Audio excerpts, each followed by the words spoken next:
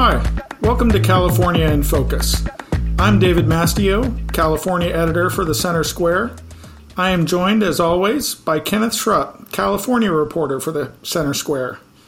Today we're talking about a new law that ends discipline for something called willful defiance in public schools and in charter schools.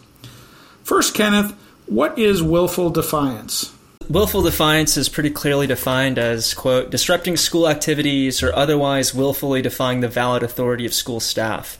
This could be anything from talking back to a teacher to just speaking over a teacher, making the class completely unteachable, or even include some kind of violence as well. So it sounds like it's pretty important to running a classroom. It definitely is. Now, one caveat before we go into this further, what this does do is ban any suspensions. What this doesn't do is stop a teacher from removing a student from just a single class for just a single time. That is still allowed, but you're not going to be allowed to remove a student for a portion of a day or for multiple days at a time due to concerns that suspensions for willful defiance create a, quote, school-to-prison pipeline where youth who are expelled or suspended end up funneled out of public schools and into the juvenile and criminal legal systems. But it's not really clear whether one is causing the other or there's a correlation in type of person who might fall into that behavior being more likely to become a criminal. What does this mean for charter schools? Historically, charter schools were exempt from any of these bans on willful defiance suspensions.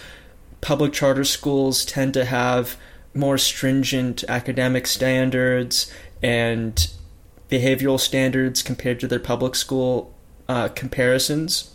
Under SB 274, this new bill, there'd be no longer an exemption for charter schools from not being able to suspend children for willful defiance. There was a previous bill, also by the same state senator, adopted in 2019 that made willful defiance suspensions banned for transitional kindergarten. This is the new pre-kindergarten grade through 8th grade were already banned. And at that time, in 2019, charter schools were exempt from the provision. So this new bill ends that exemption for charter schools and extends the ban on willful defiance suspensions all the way through 12th grade.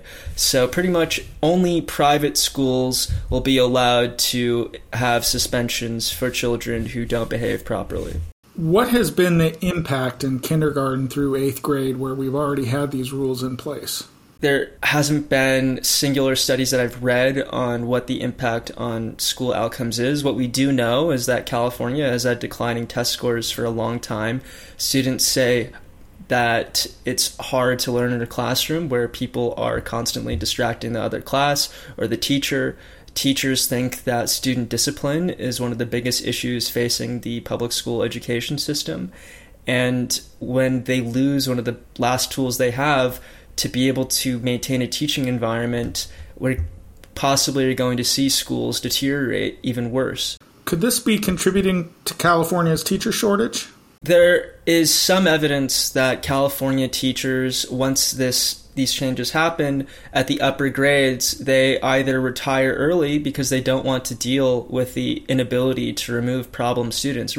Remember, it really only takes one or two highly disruptive students to set back the entire class and make some lessons just unteachable. You have a lot of these teachers also switching from teaching older students who are more likely to become violent against teachers or commit other acts that really threaten their safety to teaching TK instead and the younger grades. But there's only a limited number of those slots available. Given all that, what is the argument for the law? The main argument for the law is that students of color are disproportionately targeted by these willful defiance suspensions, which results in lower learning for those who are suspended, which of course disproportionately impacts children of color. Other education experts in response, though, say these one or two students in each classroom, if they're removed, the rest of the classroom can continue learning. If they stay in the classroom, they're preventing everyone else from learning. Should we focus on having fair outcomes for the whole class or just for the one or two individuals who might be causing problems for the rest of the classroom? Other education experts say that the students who are willfully defiant don't really respond to what the bill requires instead of these suspensions, which is interventions and supports. These students who don't respond to these interventions have no other way to improve other than being removed and facing more stringent discipline. Thank you, Kenneth. I'm David Mastio with the Center Square, and we've been talking with Kenneth Schrupp, California reporter for the Center Square. You can read his work at thecentersquare.com. Thank you for listening to California in Focus, and please subscribe to our podcast.